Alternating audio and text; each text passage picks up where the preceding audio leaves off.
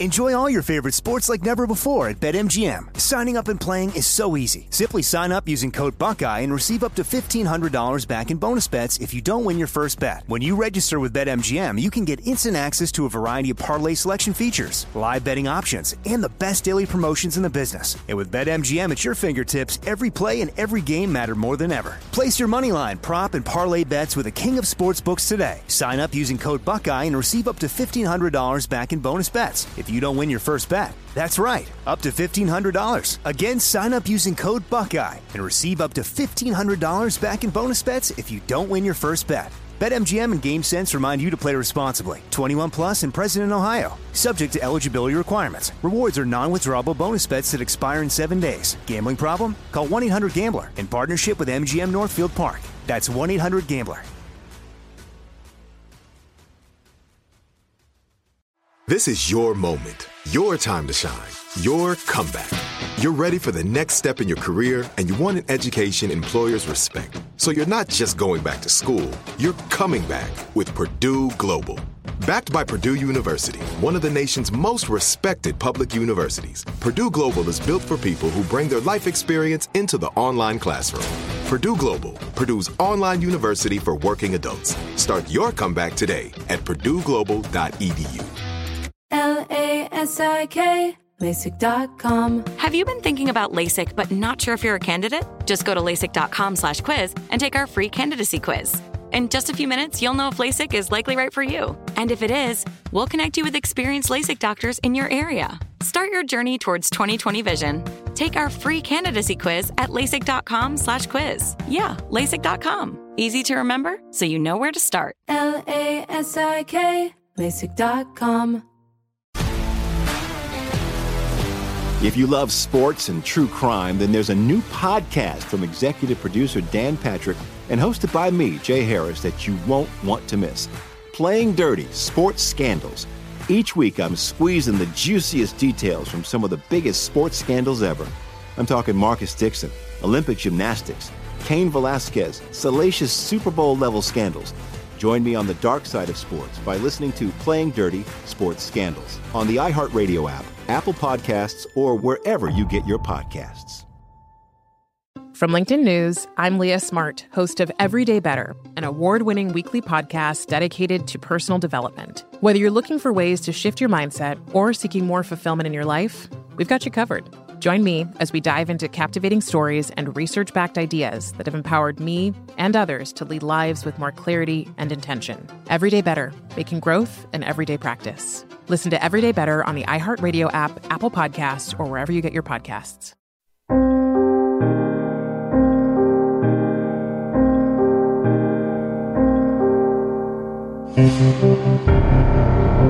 This is Lee Habib, and this is Our American Stories, and we tell stories about everything here on this show, including yours. Send them to ouramericanstories.com.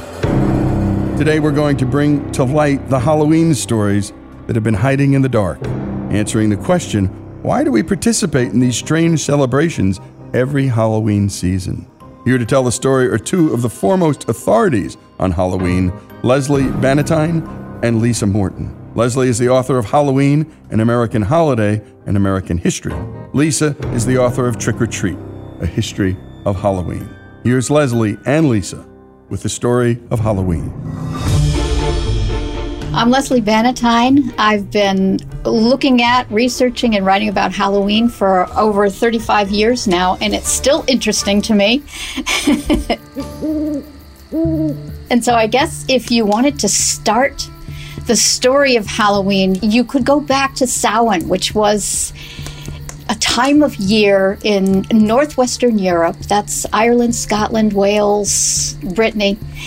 It means summer's end. Samhain means summer's end. And it was a time of year around November 1st where tribes would move their livestock back to winter quarters to keep them safe, and they would gather together. It was kind of a little bit like our Thanksgiving in that people would come together, they'd play games, eat, drink, tell stories, and because it was a big community kind of day or festival, the dead were naturally part of it.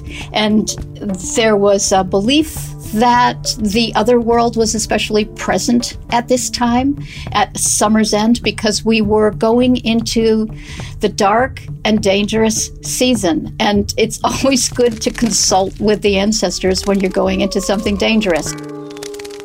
Samhain, which by the way is spelled Samhain, it looks like it should be pronounced Samhain, but it's not, it is Samhain, was a day that they did indeed celebrate on October 31st. Their festivals started when the sun went down, so it began actually on the evening of October 31st and then spilled over into November 1st. And it was a night when they believed that the veil between the worlds was at its thinnest and that things could cross over and cause real mischief on that night. They believed in really malicious fairies called the Sidhe.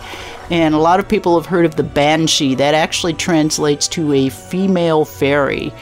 And these fairies were really nasty little things. We're not talking Disney Tinkerbell kind of things here. We're talking things that would come over and burn down their palaces. There's a famous story about that. There's another story about a hero who is sent out by the king on Samhain Eve to place a cord around the foot of a corpse, which is something that no one else has been able to do. And when he does this, the corpse comes to life, and he lets it down, and it takes it out to get a drink. It's thirsty, and it spits on people and kills them. I mean, this is an absolutely terrifying story. So it definitely had a very macabre element, Samhain did. And then when the Christians, missionaries came in, and they were anxious to convert these Celts to their faith, and they had a doctrine of not just trying to stamp out existing celebrations, but of trying to co-opt them. And Pope Gregory III was one of the big people who was behind this doctrine of trying to co-opt these existing celebrations. And so they sent the missionaries in, and they moved the date of their saints celebration. Originally, All Saints' Day was celebrated on May 13th, which was an old Roman holiday associated with the dead, but they moved it to November 1st, and so it would begin on the eve before. And they did that to try and co-opt Samhain.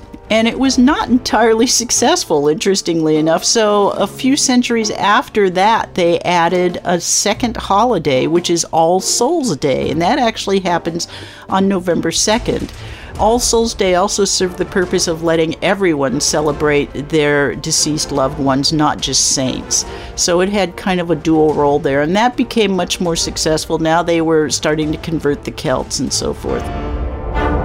And All Saints' Day doesn't have a lot to do with Halloween, but it did give Halloween its name. For All Saints' Day is known in some countries as All Hallows. All Hallows means saint or holy one. And so All Hallows' Eve would be the eve before All Hallows' Day, All Saints' Day. So Halloween comes from All Saints' Day, the name Halloween, but Halloween gets its juju from All Souls' Day.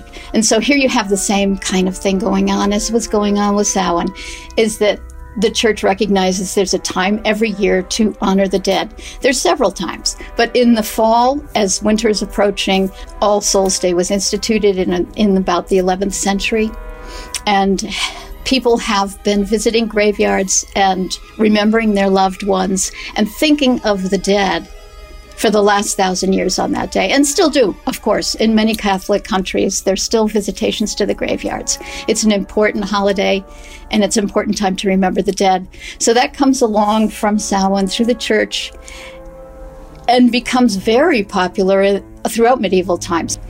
So doesn't have anything to do with modern Halloween. Really, they're separate.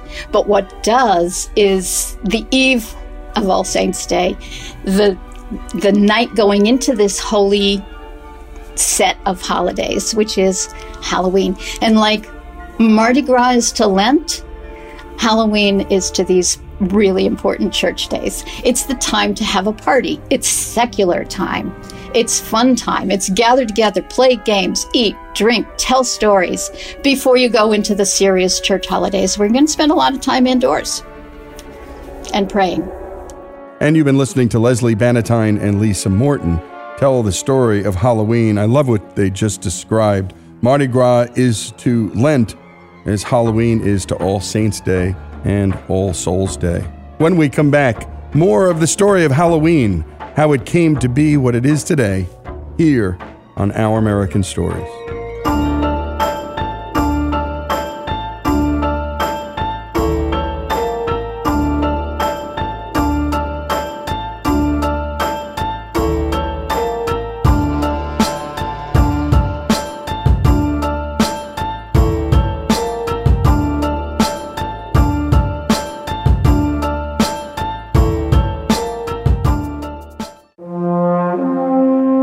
Folks, if you love the great American stories we tell and love America like we do, we're asking you to become a part of the Our American Stories family.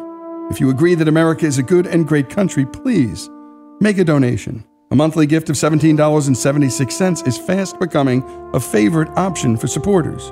Go to OurAmericanStories.com now and go to the donate button and help us keep the great American stories coming. That's OurAmericanStories.com.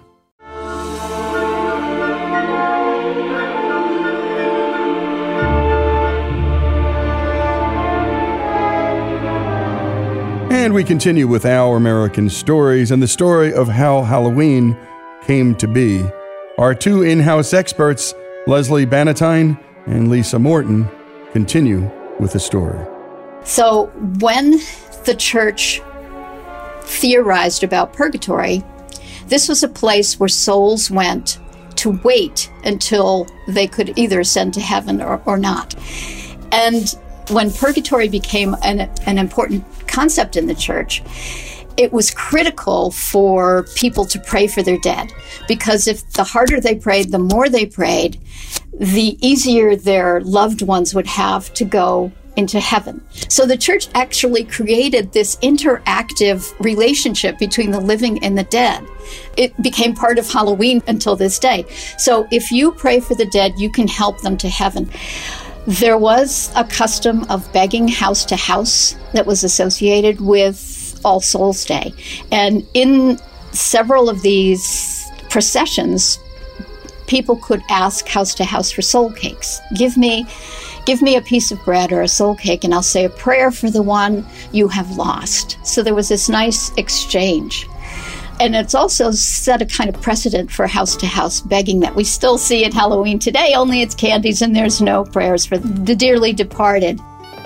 Now we have this thing coming in called All Hallows Eve, which eventually gets abbreviated into the name we know, Halloween. And it was for the first few centuries, and we're talking now around probably the 13, 14, 1500s. It was a day that was somewhat similar to Samhain, that was celebrated with feasting, with gatherings, with playing games. We know, for example, that bobbing for apples was around really early on. But we are also keeping that more macabre element. And one of the classic descriptions we have of an early Halloween celebration is a Robert Burns poem from 1785 called Halloween. And it talks about telling ghost stories and playing these fortune-telling games. At the time, young people were obsessed with learning who they would end up marrying. So they would play these fortune-telling games on Halloween night that would tell them who they might end up marrying. And the games sometimes were very macabre. They might consist of calling on the devil. Some of them were more innocent. For example, they would set nuts out in front of a fireplace, and they would name each of the nuts for a specific person, and depending on which nut cracked first would indicate who they would end up marrying. And in fact, that was so popular that in some parts of the British Isles it was called Nutcrack Night rather than even Halloween or All Saints' Eve or All Hallows' Eve. And another thing that was interesting about All Souls and All Saints was that it was Catholic. And so in Ireland, no problem whatsoever. But when Protestantism came in, Martin Luther, and in Scotland became Protestant. And in Protestantism, ghosts are sleights of Satan.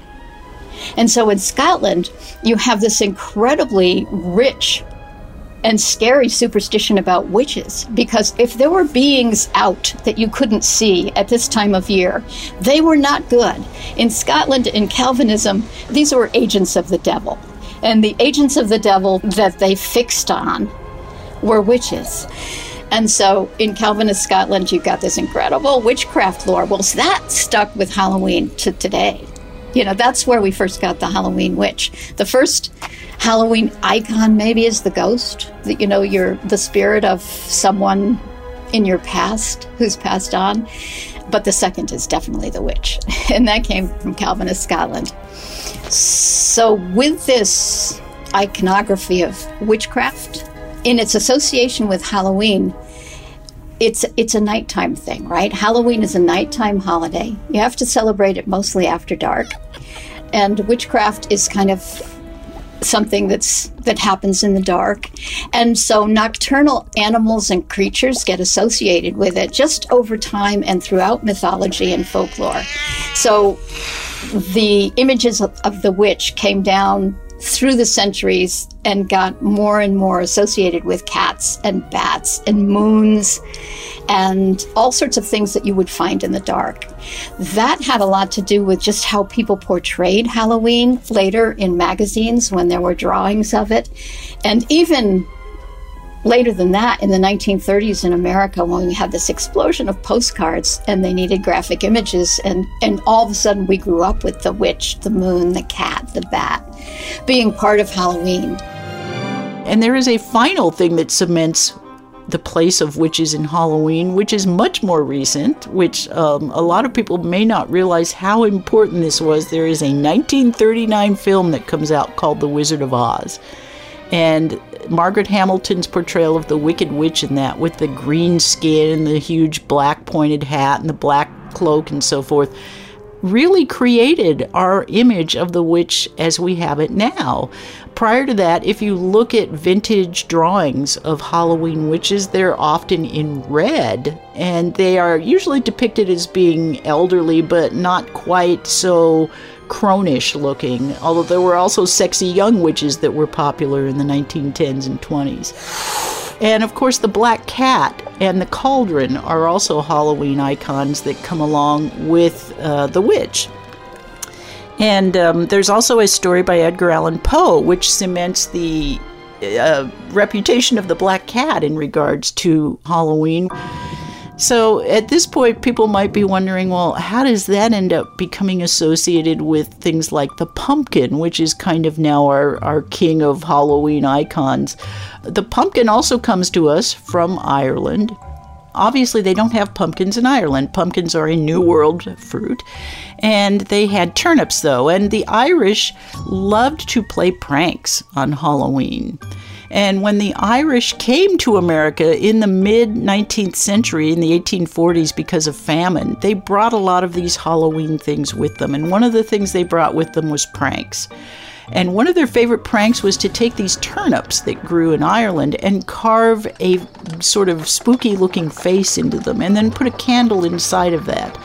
And they would set that out somewhere at night, on Halloween night, where an unwary traveler or an unwary homeowner might stumble across this thing. And you can imagine that if you're out late at night and you suddenly turn a corner and you see this glowing face, it would give you a bit of a start. So they brought that with them to the New World. And of course, when they arrived here and found these gorgeous, huge pumpkins, they were the perfect thing to replace the turnips. But there's another thing that's associated with the pumpkin that's really interesting, which is the a legendary trickster story. Where we get the name Jack-o'-lantern comes from a famous legend of Jack the Trickster. And Jack was a blacksmith who had 3 times tricked the devil out of coming to claim his soul. But when Jack finally dies, it turns out that neither heaven nor hell wants anything to do with Jack. The devil agrees only to throw him a burning hell ember to light his way. And so Jack places this ember in this carved gourd and uses it to light his way as he eternally roams the earth. And that's how the name Jack-o'-lantern came about, being associated with these carved pumpkins. In colonial America, Halloween was not a thing. There were Halloween, the secular holiday, the Eve of All Hallows, was not anything that anyone would celebrate. We were Puritans. We didn't even celebrate Christmas. This was not going to happen. And we've been listening to Leslie Bannatyne and Lisa Morton tell the story of Halloween, and I'm learning things that I never knew about the jack-o'-lantern, for instance, or the pumpkin. Great storytelling, more of it to come. The story of Halloween, how it came to be here in America. Such a big, big celebration day here on Our American Stories.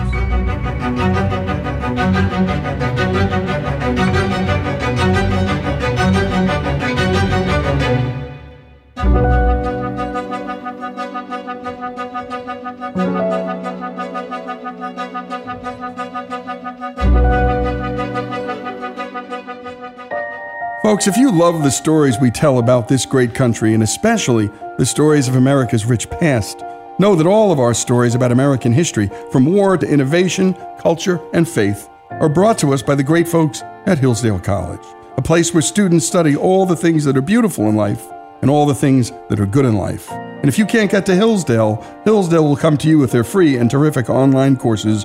Go to hillsdale.edu to learn more.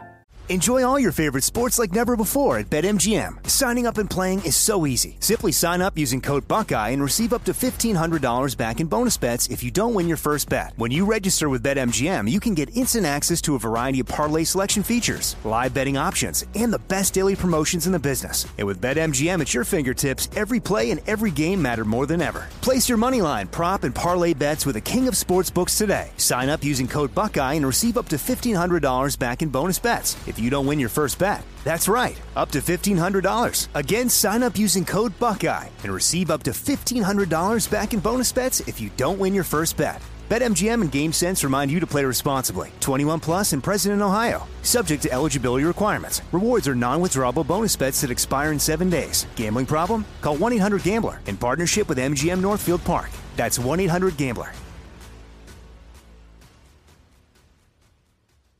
LASIK, LASIK.com. Have you been thinking about LASIK but not sure if you're a candidate? Just go to LASIK.com/quiz and take our free candidacy quiz. In just a few minutes, you'll know if LASIK is likely right for you. And if it is, we'll connect you with experienced LASIK doctors in your area. Start your journey towards 20/20 vision. Take our free candidacy quiz at LASIK.com/quiz. Yeah, LASIK.com. Easy to remember, so you know where to start. LASIK, LASIK.com.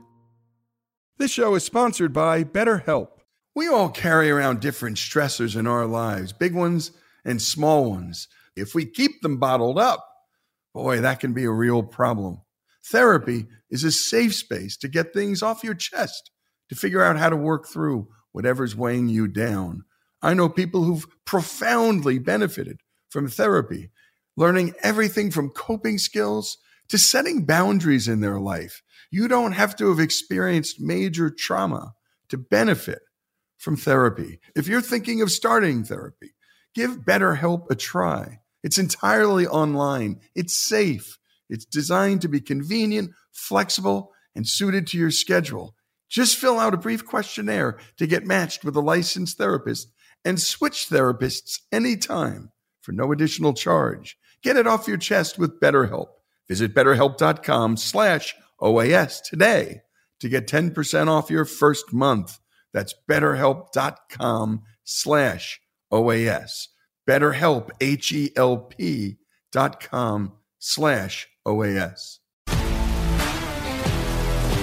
If you love sports and true crime, then there's a new podcast from executive producer Dan Patrick and hosted by me, Jay Harris, that you won't want to miss. Playing Dirty: Sports Scandals. Each week, I'm squeezing the juiciest details from some of the biggest sports scandals ever. I'm talking Marcus Dixon, Olympic gymnastics, Cain Velasquez, salacious Super Bowl-level scandals. Join me on the dark side of sports by listening to Playing Dirty: Sports Scandals on the iHeartRadio app, Apple Podcasts, or wherever you get your podcasts. From LinkedIn News, I'm Jessie Hempel, host of the Hello Monday podcast. In my 20s, I knew what career success looked like. In midlife, it's not that simple. I've been a journalist for 2 decades, writing cover stories for Business Week, Fortune, and Wired. And now, every Monday, I bring you conversations with people who are thinking deeply about work and where it fits into our lives. Like Microsoft CEO Satya Nadella on growth mindsets. The learn-it-all does better than the know-it-all. Or MacArthur Genius winner Angela Duckworth on talent versus grit. Your long-term effort and your long-term commitment are surprisingly important. Each episode delivers pragmatic advice for right now. Listen to Hello Monday on the iHeartRadio app, Apple Podcasts, or wherever you get your podcasts.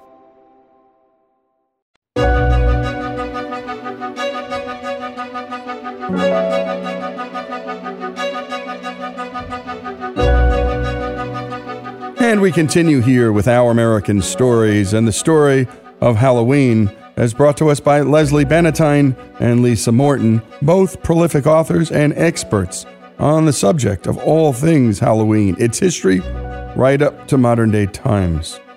Here's Leslie and Lisa to continue with the story.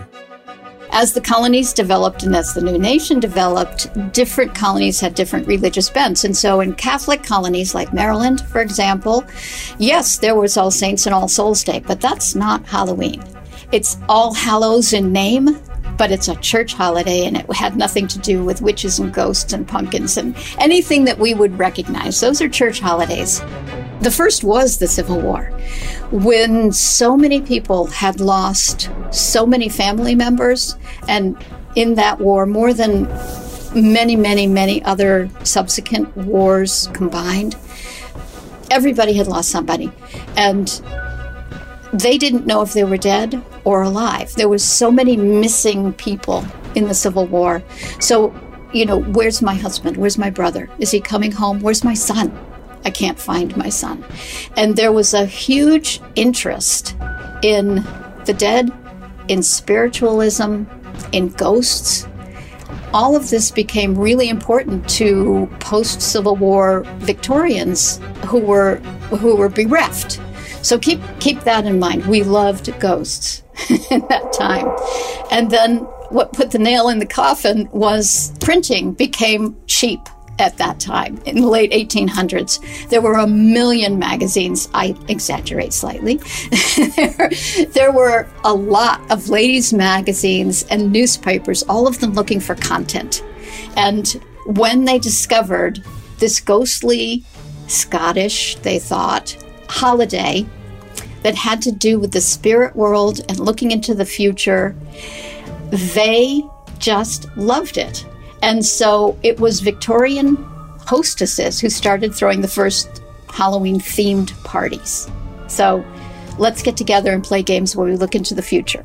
Let's decorate by bringing the outdoors inside. Let's get cornstalks and pumpkins and all sorts of rural things from the country that we love. And let's throw a party on this weird night that we've heard about, this Halloween. So these are all the things that we have coming over with the holiday. And you might think that maybe Trick or Treat, which is, I think, our greatest American addition to the holiday, stems directly from all of those things, but it actually does not. It comes from pranking, and it's a really strange history of how that comes about. The Irish who love to play their pranks, that caught on a lot in the 19th century, and American kids loved playing pranks, of course, and this spread throughout the entire country. And at first it was quite innocent. The prank playing in America was things like the kids would go out to a farm and they would maybe overturn an outhouse or tip over a cow, or one of their more elaborate pranks that they loved was to disassemble a gate and move it and reassemble it someplace like either the main street of the town or the top of a barn. And in fact, this one prank was so popular that Halloween was known as Gate Night in many areas. And so tricks were really the first part of Halloween that we had in this country.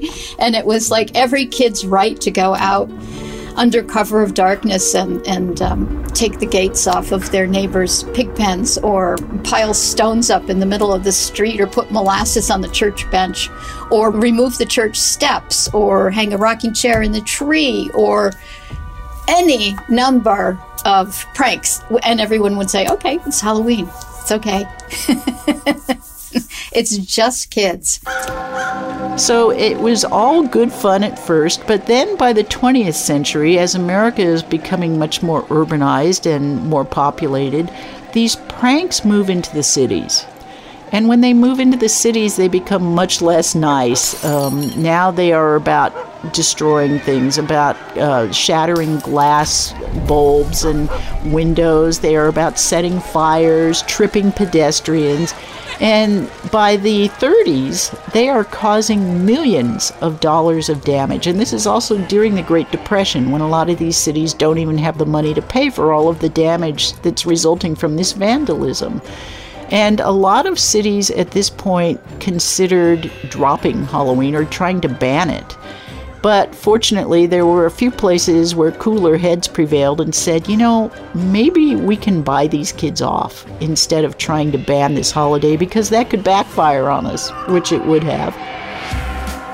And so every civic organization you can think of, PTAs, Kiwanis, Moose, Junior Chamber of Commerce, churches, hospitals, dance clubs, anything, started to throw Halloween parties for kids to keep them inside where they could be seen. So Halloween was always an outside in the dark event, and this was an effort to move Halloween indoors and actually to move it more towards younger children, to help younger children celebrate it. Let's just take a little bit of the danger out of this holiday, keep the kids where we can see them, and tame it down just a little bit. And there was an enormous coast-to-coast effort to throw Halloween parties for kids by civic org. It's actually very generous, to do this. And to some extent, it worked. I mean, there were creative ideas. Police would drive around in their cruisers in one city and hand out candy preemptively to children so that they wouldn't come throwing cabbages at doors or ringing doorbells, just trying to tame the whole situation down. Or radio programs sometimes would have call-in shows where if you were home at, say, 7:30 or 8 o'clock, and you called in, you could win a prize. That keeps the child or the teenager inside where you can see them. And they got together and they actually put out little pamphlets in many of the cities that would tell homeowners how to do this. So these little pamphlets would suggest that the homeowners get together. Again, we're still during the Great Depression. A lot of homeowners don't have money to spare for parties and so forth. But if enough of the houses got together in one street, they could put something together for the kids. And these were called house-to-house parties. And the way they would work was the first house might give the kids a very simple costume, probably just a sheet with 2 holes cut in it. The kids would get to be ghost. The next house would give the kids maybe a little spooky entertainment, like they'd have the basement, the lights shut off, a little thing where the kids would have to go through the basement. Somebody might jump out and frighten them. This becomes kind of the very earliest version of our modern haunted attraction. And then the next house would give the kids a little treat. Well, this was very popular. It caught on very quickly. Everyone started holding parties for kids. By 1936, we get the first mention in a national American magazine of the phrase trick or treat, which actually probably came down from Canada. The first recorded uses we have of it are in Canada, although they are not always in relation to kids in an actual costume. And you've been listening to Lisa Morton, author of Trick or Treat, A History of Halloween, and Leslie Pratt Bannatyne, author of Halloween, An American Holiday, in American History. By the way, both of those books are available on Amazon.com or the usual suspects. By all means, pick them up, read them. Great holiday material, great holiday reading material. When we come back, more of Leslie and Lisa on the story of Halloween.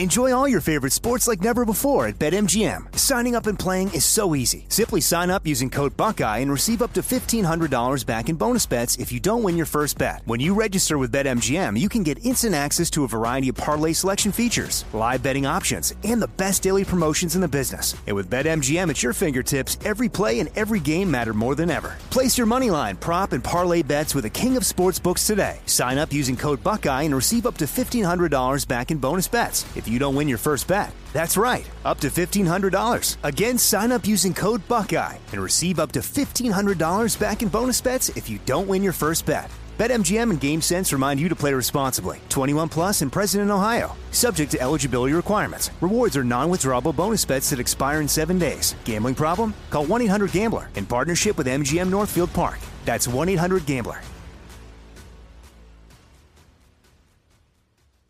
LASIK, LASIK.com. Have you been thinking about LASIK but not sure if you're a candidate? Just go to LASIK.com/quiz and take our free candidacy quiz. In just a few minutes, you'll know if LASIK is likely right for you. And if it is, we'll connect you with experienced LASIK doctors in your area. Start your journey towards 20/20 vision. Take our free candidacy quiz at LASIK.com/quiz. Yeah, LASIK.com. Easy to remember, so you know where to start. LASIK, LASIK.com. If you love sports and true crime, then there's a new podcast from executive producer Dan Patrick and hosted by me, Jay Harris, that you won't want to miss. Playing Dirty: Sports Scandals. Each week, I'm squeezing the juiciest details from some of the biggest sports scandals ever.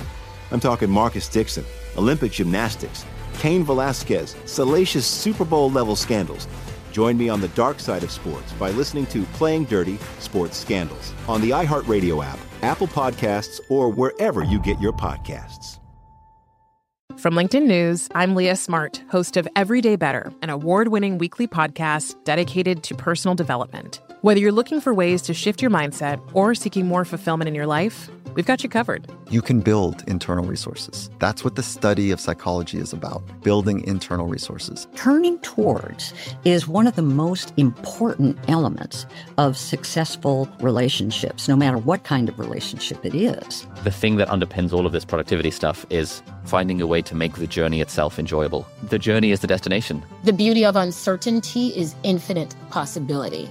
When you don't know what's next, you don't know what's next. And thus, anything can be next. Join me as we dive into captivating stories and research-backed ideas that have empowered me and others to lead lives with more clarity and intention. Everyday Better, making growth an everyday practice. Listen to Everyday Better on the iHeartRadio app, Apple Podcasts, or wherever you get your podcasts. From LinkedIn News, I'm Jessie Hempel, host of the Hello Monday podcast. In my 20s, I knew what career success looked like. In midlife, it's not that simple. I've been a journalist for 2 decades, writing cover stories for Business Week, Fortune, and Wired. And now, every Monday, I bring you conversations with people who are thinking deeply about work and where it fits into our lives. Like Microsoft CEO Satya Nadella on growth mindsets. The learn-it-all does better than the know-it-all. Or MacArthur Genius winner Angela Duckworth on talent versus grit. Your long-term effort and your long-term commitment are surprisingly important. Each episode delivers pragmatic advice for right now. Listen to Hello Monday on the iHeartRadio app, Apple Podcasts, or wherever you get your podcasts.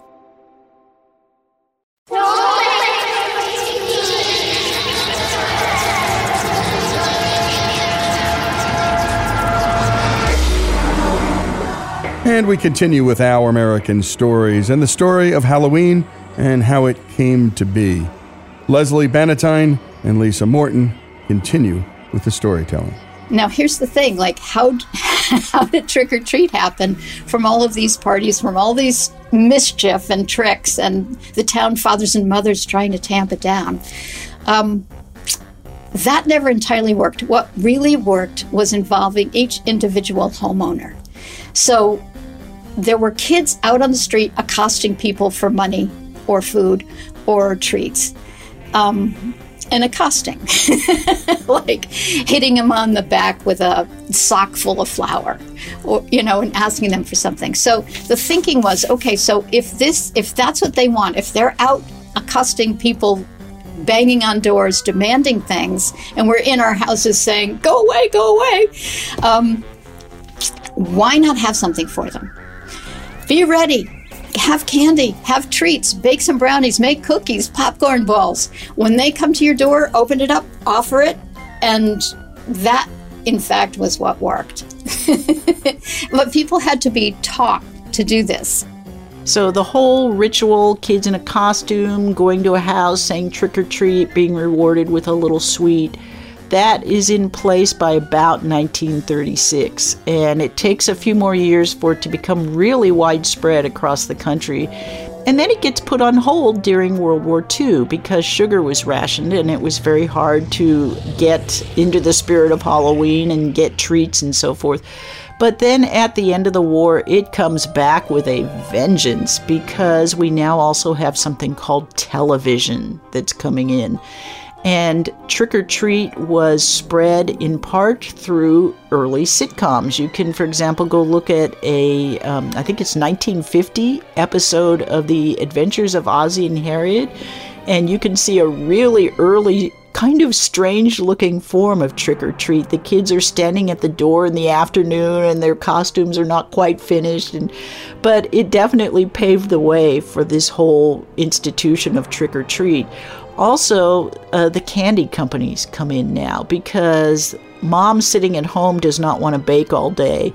She doesn't want to spend her day making popcorn balls or candied apples or donuts to give to these kids. It's much easier to just go out and buy a bag of pre-made candies and to pass those out. There was a cartoon that was incredibly popular called Trick or Treat. It was a Donald Duck cartoon where Huey, Dewey, and Louie are, sending off small explosives. And it kind of taught what you're supposed to do with kids who are pulling tricks is to offer them candy. This is what we do. And that cartoon was shown in movie theaters for a long time, and thousands and thousands and thousands of people saw it. And so we kind of started to get the picture. This is how you take care of tricks. And it's fun for kids.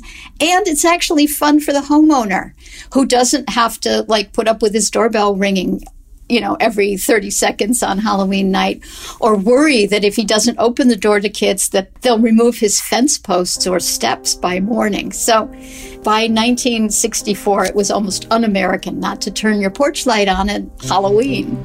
So we now have this combination of these sitcoms and these candy companies and costume companies also come in and make it much easier. Again, mom doesn't have to sew now. She can just go out to the store, buy a costume. The kids can buy their favorite character because now the costume companies are merchandising cartoon characters, historical characters, things like that.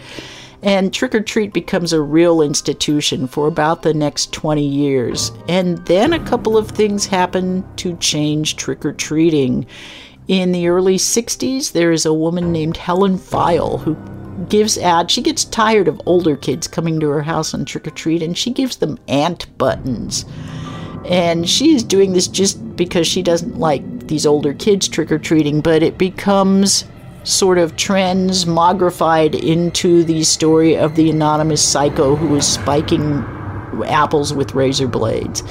And then in the early 70s, that gets added to again with the story of Ronald O'Brien, who is a young boy who is poisoned by his own father, who is in for an insurance scheme and puts arsenic in his children's pixie sticks. And even though it was proven pretty quickly that this was the father doing this, it again becomes a notion that there are anonymous psychos out there who are tampering with your kids' treats on Halloween. And it really knocks trick-or-treating back.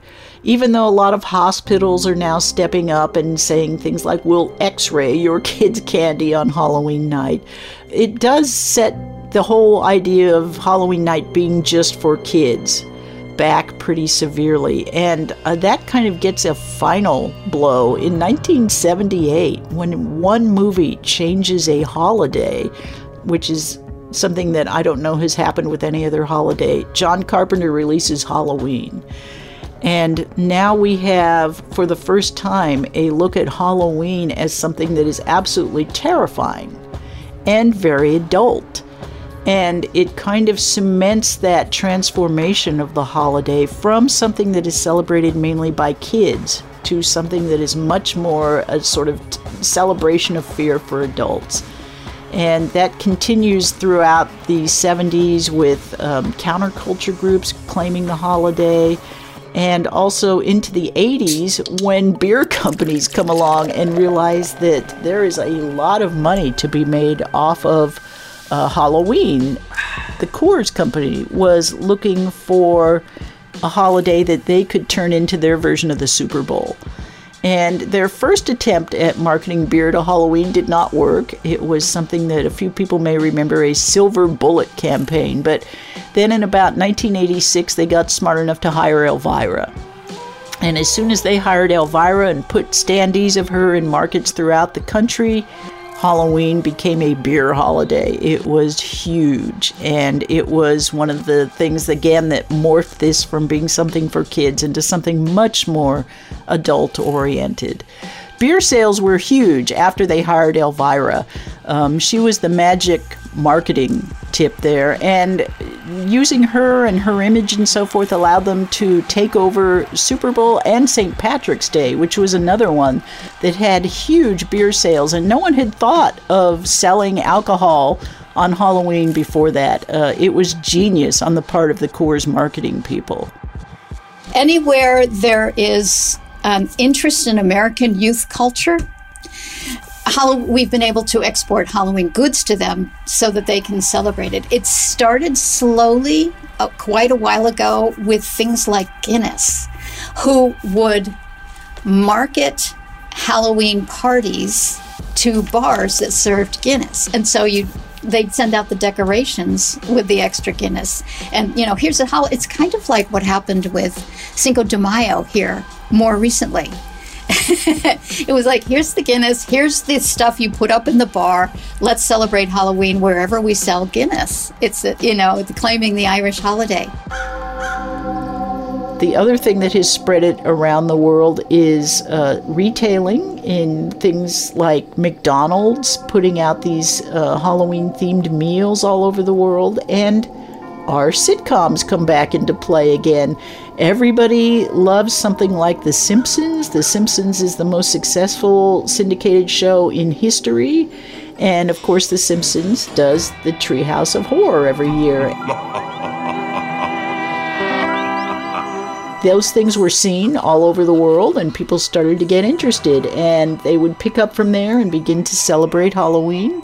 And that kind of brings us up to where we are at now, a global celebration that really started as a strictly American holiday that was descended from ancient Celtic tribes. And great job, as always, on the production by Greg Hengler, and a special thanks to Leslie Bannatyne and Lisa Morton. Again, their books, Trick or Treat, A History of Halloween, and Halloween, An American Holiday in American History, both available on Amazon.com or the usual suspects. By the way, $10 billion will be spent this year and every year on Halloween here in America alone. And what a story about this holiday. Not a big deal in colonial America. Let's face it, the Puritans weren't exactly partiers, and they didn't even celebrate Christmas, let alone Halloween. But after the Civil War, our greatest calamity, well, searching for the dead became, something of great interest, plus that Victorian sensibility. And then, of course, right after World War II, we had TV, the suburbs, candy companies, mass marketing, and, just another reason to have some fun. And Americans love to make an excuse to have some fun. The story of Halloween, here on Our American Stories.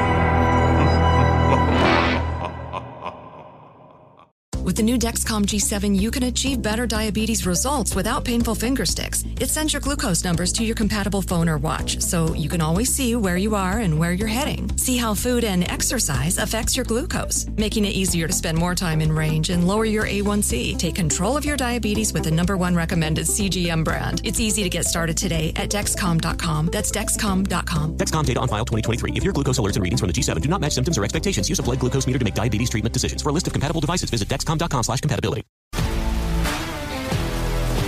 If you love sports and true crime, then there's a new podcast from executive producer Dan Patrick and hosted by me, Jay Harris, that you won't want to miss. Playing Dirty: Sports Scandals. Each week, I'm squeezing the juiciest details from some of the biggest sports scandals ever. I'm talking Marcus Dixon, Olympic gymnastics, Cain Velasquez, salacious Super Bowl-level scandals. Join me on the dark side of sports by listening to Playing Dirty: Sports Scandals on the iHeartRadio app, Apple Podcasts, or wherever you get your podcasts. From LinkedIn News, I'm Leah Smart, host of Everyday Better, an award-winning weekly podcast dedicated to personal development. Whether you're looking for ways to shift your mindset or seeking more fulfillment in your life, we've got you covered. Join me as we dive into captivating stories and research-backed ideas that have empowered me and others to lead lives with more clarity and intention. Everyday Better, making growth an everyday practice. Listen to Everyday Better on the iHeartRadio app, Apple Podcasts, or wherever you get your podcasts. From LinkedIn News, I'm Jessie Hempel, host of the Hello Monday podcast. In my 20s, I knew what career success looked like. In midlife, it's not that simple. Work is changing, we are changing, and there's no guidebook for how to make sense of it. Start your week with the Hello Monday podcast. Listen to Hello Monday on the iHeartRadio app, Apple Podcasts, or wherever you get your podcasts. I'm Saleha Mohsin, and I've covered economic policy for years and reported on how it impacts people across the United States. In 2016, I saw how voters were leaning towards Trump and how so many Americans felt misunderstood by Washington. So I started The Big Take DC. We dig into how money, politics, and power shape government and the consequences for voters.